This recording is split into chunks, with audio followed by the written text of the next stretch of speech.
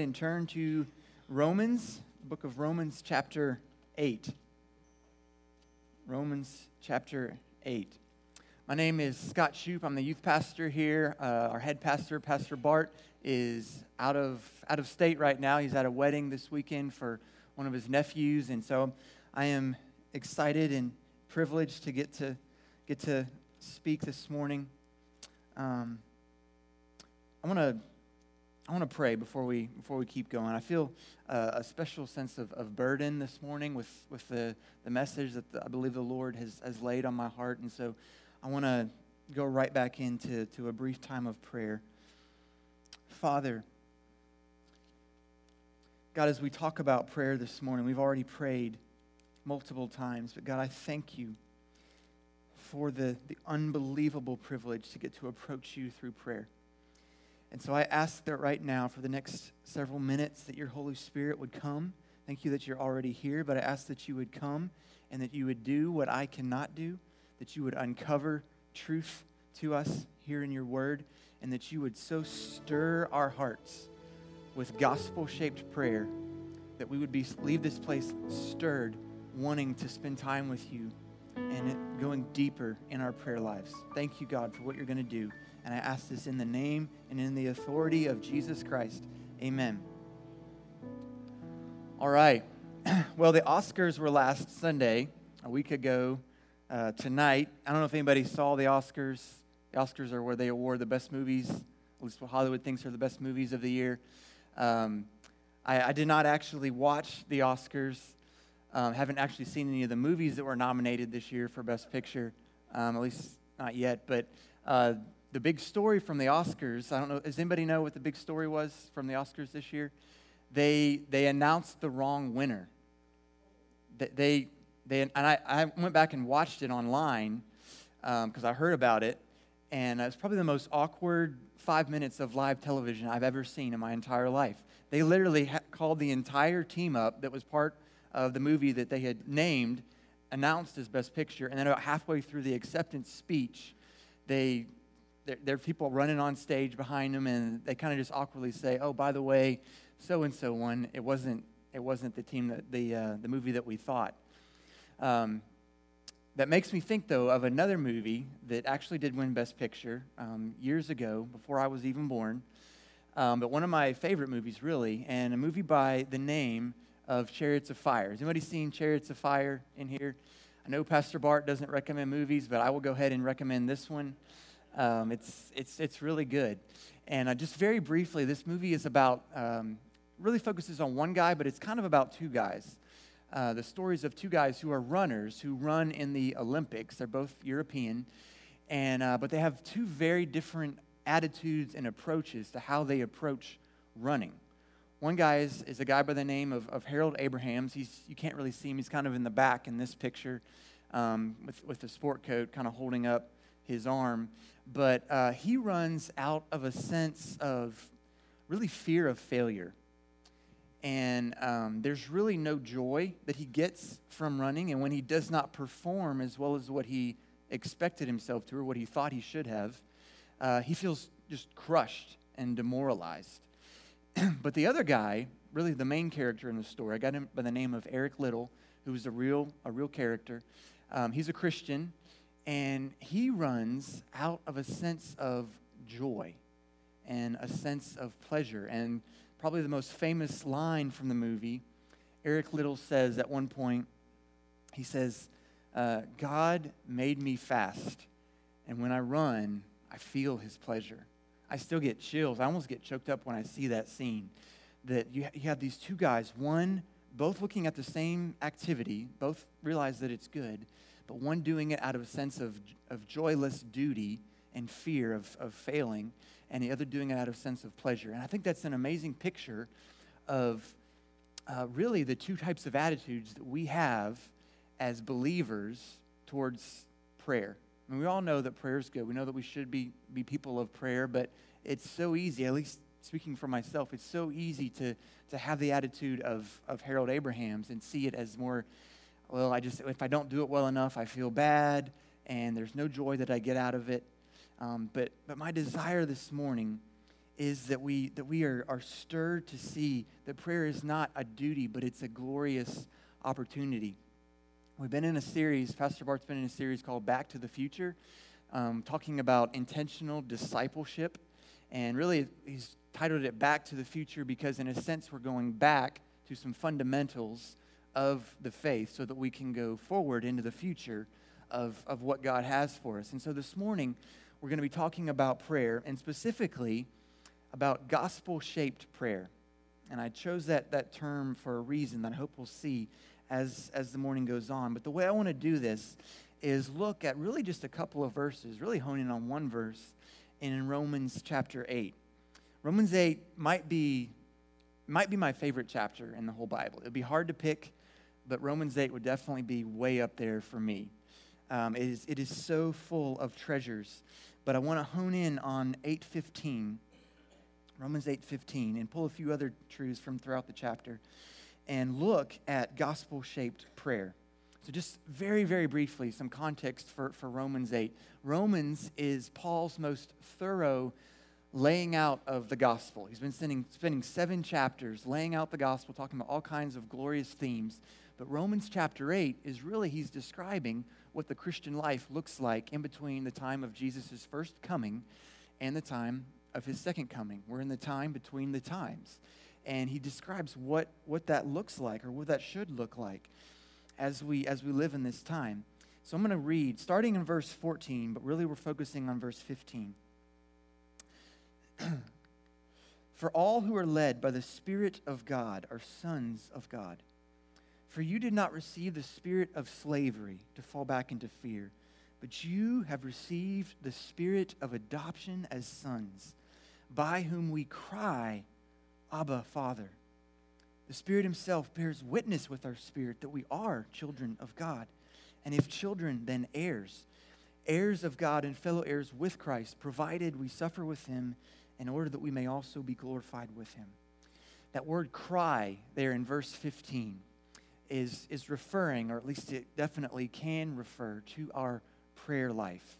So that's the connection there. If you're wondering, why are we talking about prayer from this passage? That's the connection between Romans 8:15 and prayer. But also this passage is speaking about those who are led by the Spirit. And we've been talking about discipleship, like I said. What is a disciple? Someone who follows Jesus. So someone who is following Jesus is someone who is led by the Spirit. So there's the connection with discipleship. But I think it's so important here, before we really dive in, to see what kind of passage this is.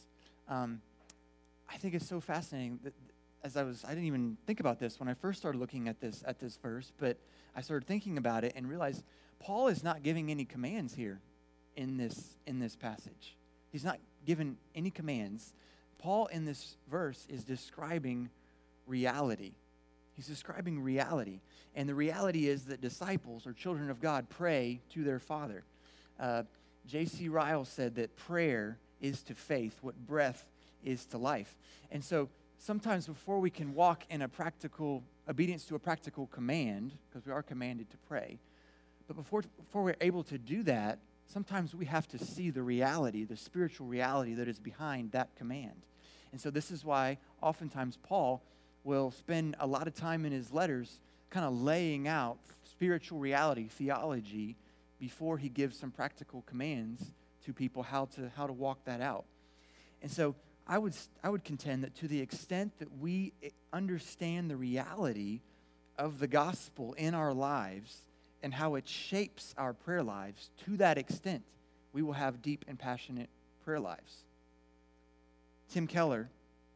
Pastor Tim Keller, he says that he defines prayer as a personal, communicative response to the knowledge of God. And he says prayer is profoundly altered by the amount and accuracy of that knowledge. So I would like to suggest this morning that the reason that we don't have deeply passionate prayer lives is because we frequently live unaware of spiritual reality in our lives. And so this sermon is not so much a practical how-to, when you pray, say this, this, and this, as much as it is about our general attitude towards prayer.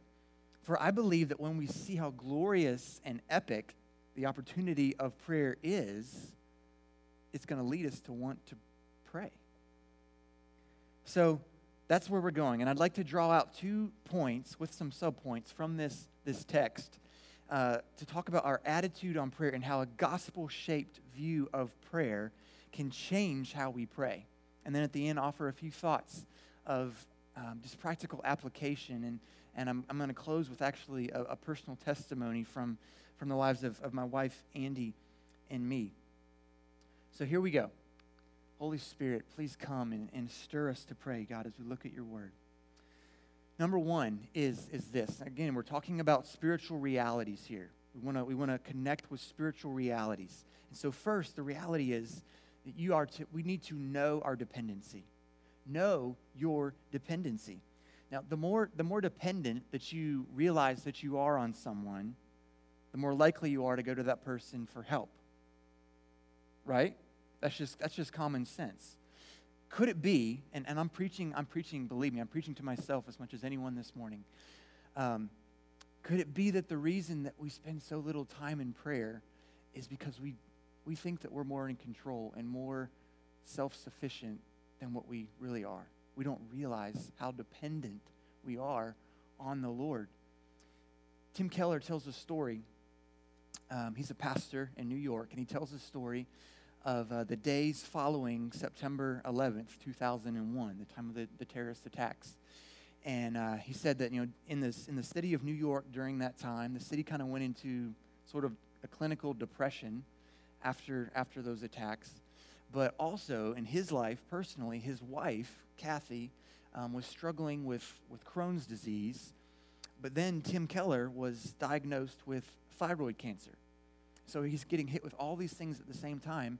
And he shares in his book on prayer that he started to realize that his prayer life was not as deep and not as strong as what it needed to be. And he and his wife were talking about how they needed to start praying together every night before they went to bed if they were going to make it through this. And his wife, Kathy, she has this great quote in the book where this is what she said to her husband at that time. She says, "Imagine you were diagnosed with such a lethal condition that the doctor told you that you would die within hours unless you took a particular medicine, a pill every night before going to sleep. Imagine that you were told that you could never miss it or you would die. Would you forget? Would you not get around to it some nights? No, it would be so crucial that you wouldn't forget. You would never miss. Well, if we don't pray together to God, we're not going to make it because of all we're facing.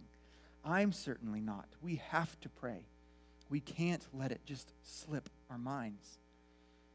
Whether we realize it or not, that's the reality for all of us. Do we realize how dependent we are on God to the point where it drives us to pray?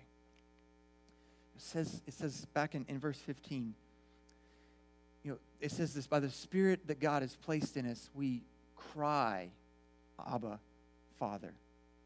That word cry is so interesting. It's often used in the New Testament to talk about people, to describe people who are literally crying out loud. You remember the story of blind Bartimaeus in the Gospels, where Jesus is passing by and he cries out, Jesus, Son of David, have mercy on me. It's the same word there. When Jesus says, if my disciples don't praise me, the rocks are gonna cry out. It's the same word that's used here.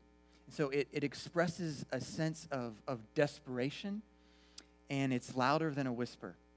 It's louder than a whisper. It's interesting in the Old Testament, when the Old Testament Israelites would pray, they tended to pray a little differently than what we probably pray here, at least how I pray as a 21st century American who is an introvert.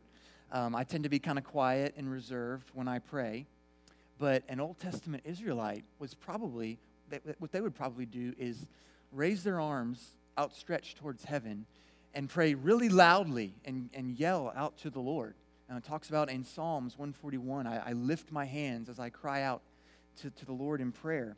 And it's this idea of a little child calling out to her daddy, raising her arms and asking for him to pick her up.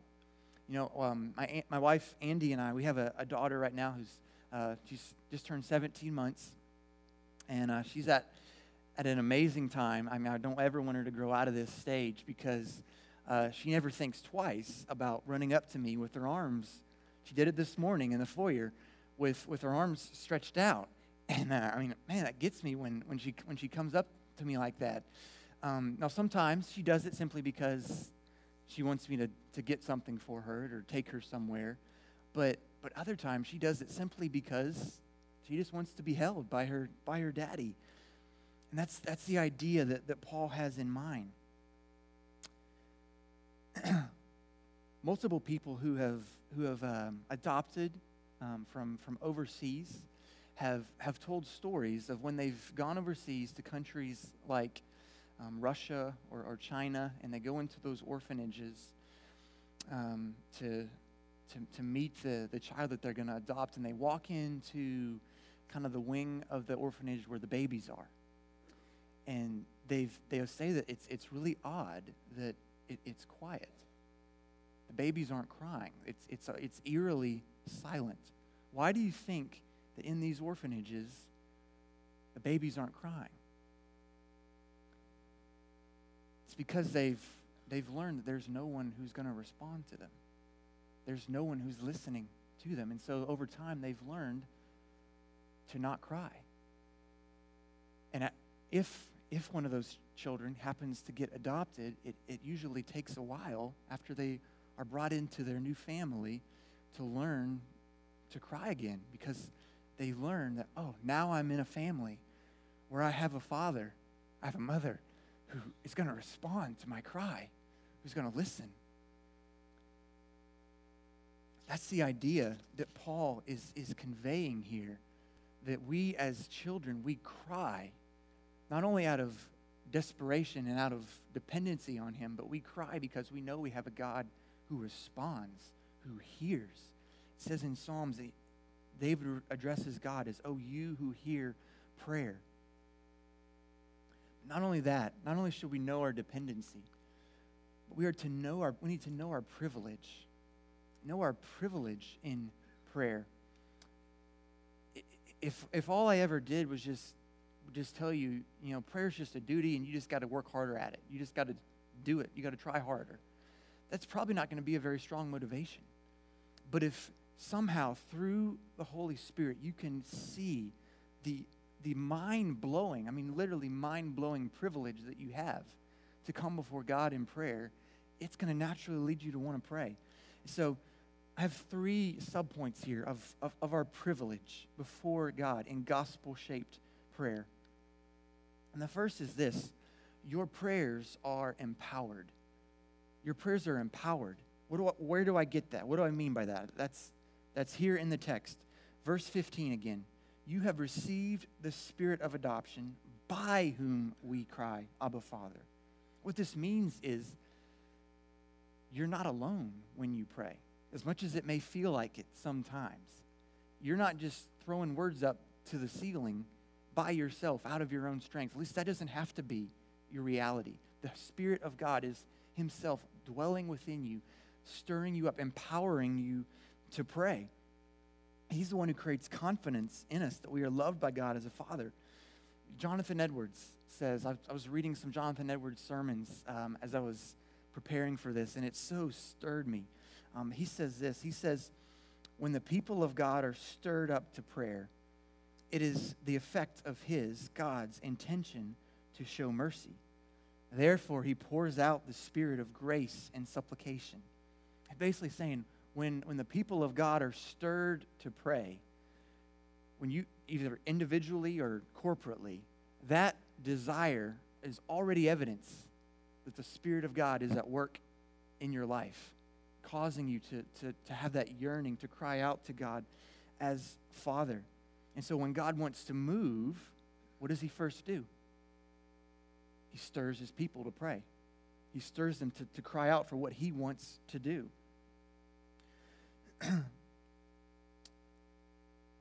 Also, the Spirit of God, when God sees you pray as a Spirit-empowered believer, He sees that it's not just your strength that's bringing those prayers up to him.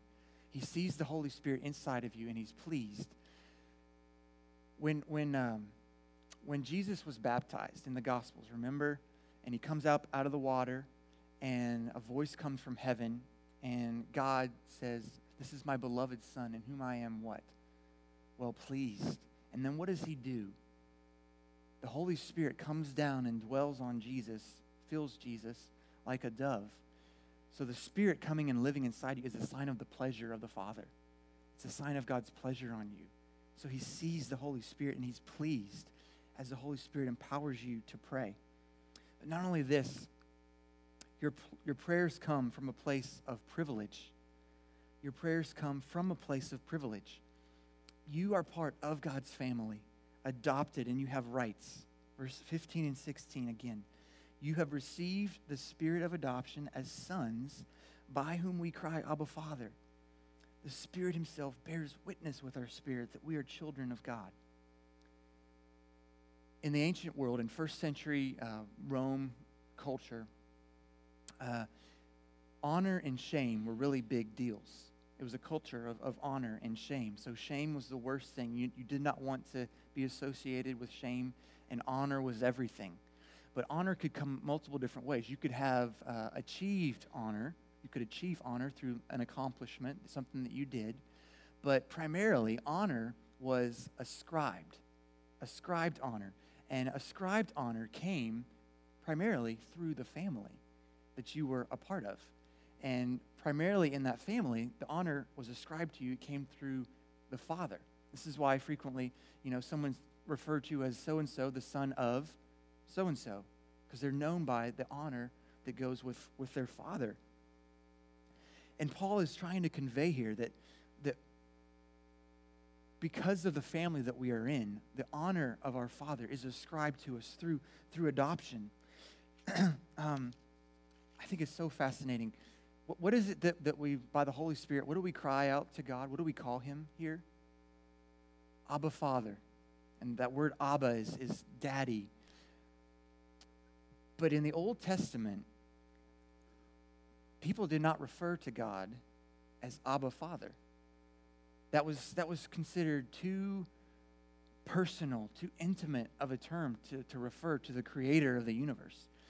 You know who was the first person in the Bible, at least recorded? I think the first person to refer to God as Abba, Father. It was Jesus. In the Garden of Gethsemane, Mark 14, he cries out to his Father and says, Abba, Father. And so when Paul is saying that you can call God the same thing that Jesus, the eternal Son of God, can call God, he means you are as close to God and as loved by God the Father as Jesus himself. That is your place of privilege. And that breeds confidence to approach the Father, not as a servant would approach his master, or a worker would approach his boss, but as a little child approaches her father. We know this to be true even on a human level. Again, my daughter Ellie, she has access to my heart in a way that like a casual acquaintance would not have. And she can make requests of me that the casual acquaintance would not even think of asking me. Now, I understand that, I know that whenever you start talking about God as Father, there's people that they didn't have the privilege of getting to grow up in a family with a godly father. And some of us did have that amazing blessing, some of us did not. But I think our tendency is we see the fatherhood of God through the lens of our fathers, but we get it backwards. They're a reflection of him, an imperfect reflection. He's not a reflection of them. He's not a reflection of them. When we had Ellie about 17 months ago, I expected to understand a little bit better the fatherhood of God. And I thought, yeah, probably I'm becoming a father now, so I'm probably going to understand the fatherhood of God better. And I did, but not through the way that I expected. What I'm learning is how much more I'm like Ellie than unlike her. and how much God is really unlike me as a father. I mean, I love Ellie, but I'm a very imperfect, fallen father. There was a day, been a lot of days like this, where I was watching Ellie, and I was getting impatient with her, and just getting frustrated. She was just being a 1-year-old, being a toddler. She wasn't doing anything bad, but I was just getting frustrated, and I just found I was kind of letting it show, and just found myself wanting to say, just go somewhere else, go play somewhere else. Let me have some alone time. But God, in his kindness, he hit me with something later that day. And I started thanking him, saying, God, thank you that you are not a father who gets tired of your kids. You're not the kind of God who says, okay, I've had enough. I need some alone time with just Jesus and the Holy Spirit. Let Daddy have some alone time and just send us away. He doesn't do that. He doesn't do that. Even in my immaturity, when I pray, when I cry out to him in my immaturity, the reality is that he listens because of the honor that he's ascribed to adopt me, to adopt us into his family. So know that your prayers come from a place of privilege. But not only that, your prayers are precious. Your prayers are precious. What do I mean specifically by that? I have a specific meaning in mind. This was really the point that this really started wrecking me as I was preparing this message. We all know that when adoption occurs, it's not cheap. I mean, just purely financially, it's not cheap. But it's not cheap in other ways too. It has a cost. There's a cost of you have to give up. You give up freedom. You give up convenience. You give up a lot of things. There is a price that must be paid for adoption to occur. And there is price that occurs too in our adoption. The price is the life of Jesus. It says elsewhere in Romans 8 that God sent his Son in the likeness of sinful flesh and for sin, and he condemned sin in the flesh. Romans 8 chapter 1 is one of my favorite verses in the Bible. I love the verse. There is no condemnation for those who are in Christ Jesus. But why is there no condemnation for those who are in Christ Jesus? It's not because God just said, well, I'm not going to condemn anything. I'm just going to shrug off sin. We're not condemned because the condemnation fell on Jesus on the cross. And so there's this great exchange that occurs between us and Jesus. This is amazing. Jesus is the eternal Son of God, right? There's never been a time when he was not the Son of God. He comes as a servant. He says in Mark, I didn't come to serve. I didn't come to be served. I came to serve. He comes to live a life of a servant, and he dies the death of a slave. You know that many of the people, the men who were crucified in the first century on the cross, they were slaves. It was common for slaves to be the ones who were on the cross. So Jesus, the eternal Son, comes, lives as a servant, dies as a slave, so that we, those who are slaves to sin, slaves to fear, slaves to all kinds of things, can become sons. The son becomes a slave, so the slave can become a son. There's this great exchange. But more than that, not only that, Jesus pays the privilege for our prayers to be heard. It says in Revelation, it says a couple of places, it talks about the prayers of the saints going up like incense before the Lord. And it's an Old Testament picture of our prayers rising up like incense that the priests would burn before the Lord. And so they're a pleasing fragrance to God. But incense comes from sacrifice. And so the sacrifice that makes the incense pleasing is the sacrifice of the Lamb, Jesus. Jesus cried out from the cross and was not heard by his Father. Said, my God, why have you forsaken me? So that we can cry out and be heard by our Father. Our privilege depends on Jesus, and we're so quick. I'm so quick to take this for granted, but here's the thing that started really hitting me. The words of prayer that we utter up to God in prayer are literally blood blood-bought words. They're blood-purchased words. God paid for them with the life of his Son. So when we say that our prayers are precious to God, I think that God, he sees us praying. He hears us praying from down here. And he says, I paid for that prayer. I purchased that prayer with the blood of my Son. And so, moms, when you're at home in the chaos of your kids, and I know that it can be chaotic because I hear from my own wife, your prayers, even if you're just kind of throwing up prayers and they feel clumsy and awkward and just rushed, your prayers are precious to God. He paid for them.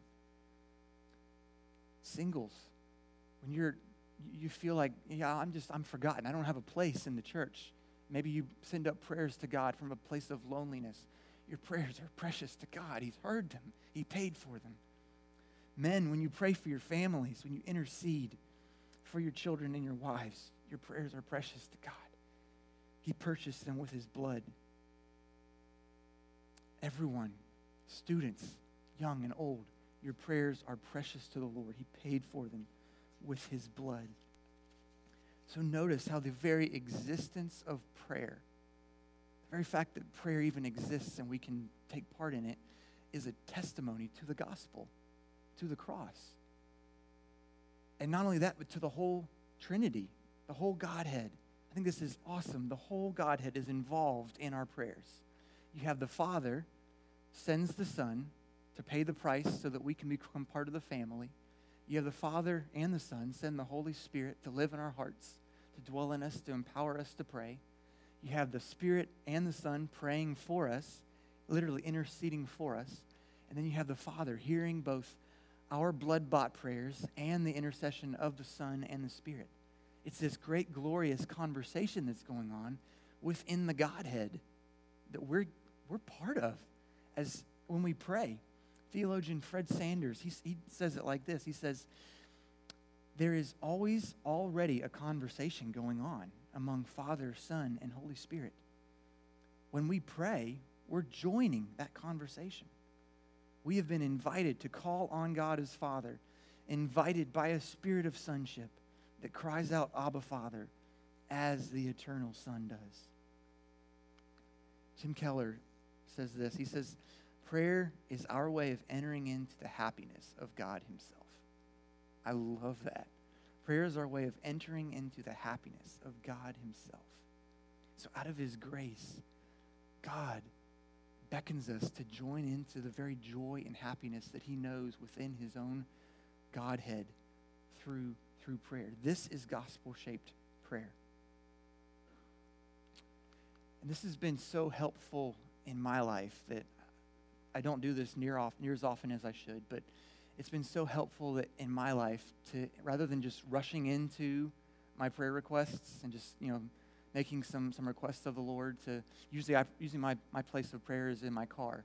But when I take time to just meditate on who God is, on the gospel, on my privilege, where I am, who I am because of the gospel, it so helps my times of prayer. It does a couple of things. It gives me peace in the situation that I'm praying in, but it also stirs up boldness to pray to the Lord. Also, when we do this, it helps when our prayers are not answered in the way and in the timing that we think they should be answered. When we have gospel-centered, gospel-shaped prayer, sometimes the change that the Lord wants to work is a change in our hearts before he works change in the circumstances around us.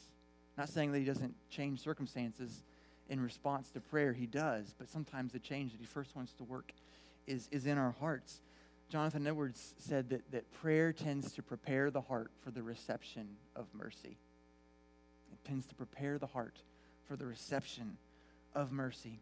We just want to say a quick prayer to see my uncomfortable circumstances changed, but it could be that God wants us to linger a little bit in prayer. This is what the old writers, they would call this, they would say, pray until you pray. They'd say, pray until you pray. Meaning, linger with the Lord a little bit. Don't just throw out some requests and then you're done. But spend some time meditating on who God is, enjoying his presence, and you're going to see that you start to feel his pleasure as you run in prayer. I want to close, bring this to a close by just telling a personal story, testimony. And I tell this not as necessarily a principle saying God always works in exactly this way, but this is just a testimony of how he worked in my life and in my wife Andy's life. This is about 3 years ago, literally 3 years ago this March. We were living in Texas at the time. We were engaged. We were going to get married that summer, and we were both working out there, and she hurt her back. She was a teacher, a Bible teacher at the school out there, and she really was doing nothing, like bent over to pick up a pitcher of water and just did something and hurt her lower back really badly. And I was in a lot of pain, had to start missing work, and couldn't really do much other than just lay on the couch. And so we have people praying out there. We're praying. I love Fullness. Fullness had ladies praying. Miss Dottie, I think you were one of them. Ladies were praying for her. Hadn't even met her yet. This was before we had moved back to Birmingham. But she wasn't getting better. And time was going by. We're getting closer and closer to the wedding in June. And we're getting frustrated. I mean, I'm trying to say the right stuff, like, yes, we trust the Lord, but I'm getting frustrated. And I'm having these questions, and I'm not having second thoughts about getting married. But I'm having questions like, my word, I mean, is she going to even be able to walk down the aisle on our wedding day? What is our honeymoon going to be like? I mean, is this going to be our life? And so we were just kind of feeding off of each other's frustration. And I remember praying in the car one day, driving home from being at her apartment, and just talking to the Lord and just saying, God, what is up? Just go ahead and heal her already. I mean, what are we waiting on? Let's just get this out of the way. And funny how we tell him what we think he needs to do. But I remember so clearly, I went back and was actually reading some of my journal at the time, but it was a Saturday morning, and I think it was actually in April when this happened, but it was a Saturday morning. We were both off work that day, and I was going to drive over to her apartment just to spend the day with her, and I was getting ready in my apartment to go, and I felt like the Lord spoke to me, and I felt like he said, Scott, stop, or take a break from praying for her healing and just worship me for who I am. He didn't say quit altogether praying for healing, but I felt like he said take a break from praying for her healing and just worship me for who I am. And so I'm driving in the car over there, and I felt like the Lord said, Scott, you need to take more of a leadership role in this, in setting the precedent for you guys' attitude during this time. And then I felt like he said we needed to read some scripture out loud together. And so I get to her apartment, and I tell her, like, hey, I feel like the Lord said this to me this morning. And so we get on the couch, and guess what passage I felt like the Lord told us to go read together out loud? Romans 8. And some other ones too, but Romans 8 was one of them. And so we're sitting there reading. I'm reading out loud, Romans 8. And I start choking up. I start just tearing up. And I can barely get the words out by the end. And I've just had this strong sense that I need to get down on my knees and just repent before the Lord. And so by this time, she's crying too. We're both crying. And so she, as best she can, gets down on her knees, and I'm down on my knees. And it was just a sweet time of brokenness and repentance before the Lord, saying, God, I'm sorry for wanting to serve you on a conditional basis. And it was, I believe it was really a foundation stone, setting stone in our marriage. As it was just a time of us to say before God, whether you heal or not, whether you change circumstances or not in our lives, we are yours. You are our Father. We belong to you. We're here for you. And it was so good. And obviously he did eventually heal her. It was not at one time. It was a process. But he did bring physical healing to her, but he worked change inside of us first as we lingered with him in the place of prayer, of gospel-shaped prayer. So, know your dependency on the Lord. Know your privilege before him in the place of prayer. Know that your prayers are empowered by the Holy Spirit. Your prayers come from a place of privilege. And your prayers are precious because they've been purchased with the blood of Jesus. Father, we thank you, God, for your word. We thank you for the reality of gospel-shaped prayer. And I ask that you would press this truth home in our hearts. In Jesus' name, amen. All right, Chris Kuhn's going to come up and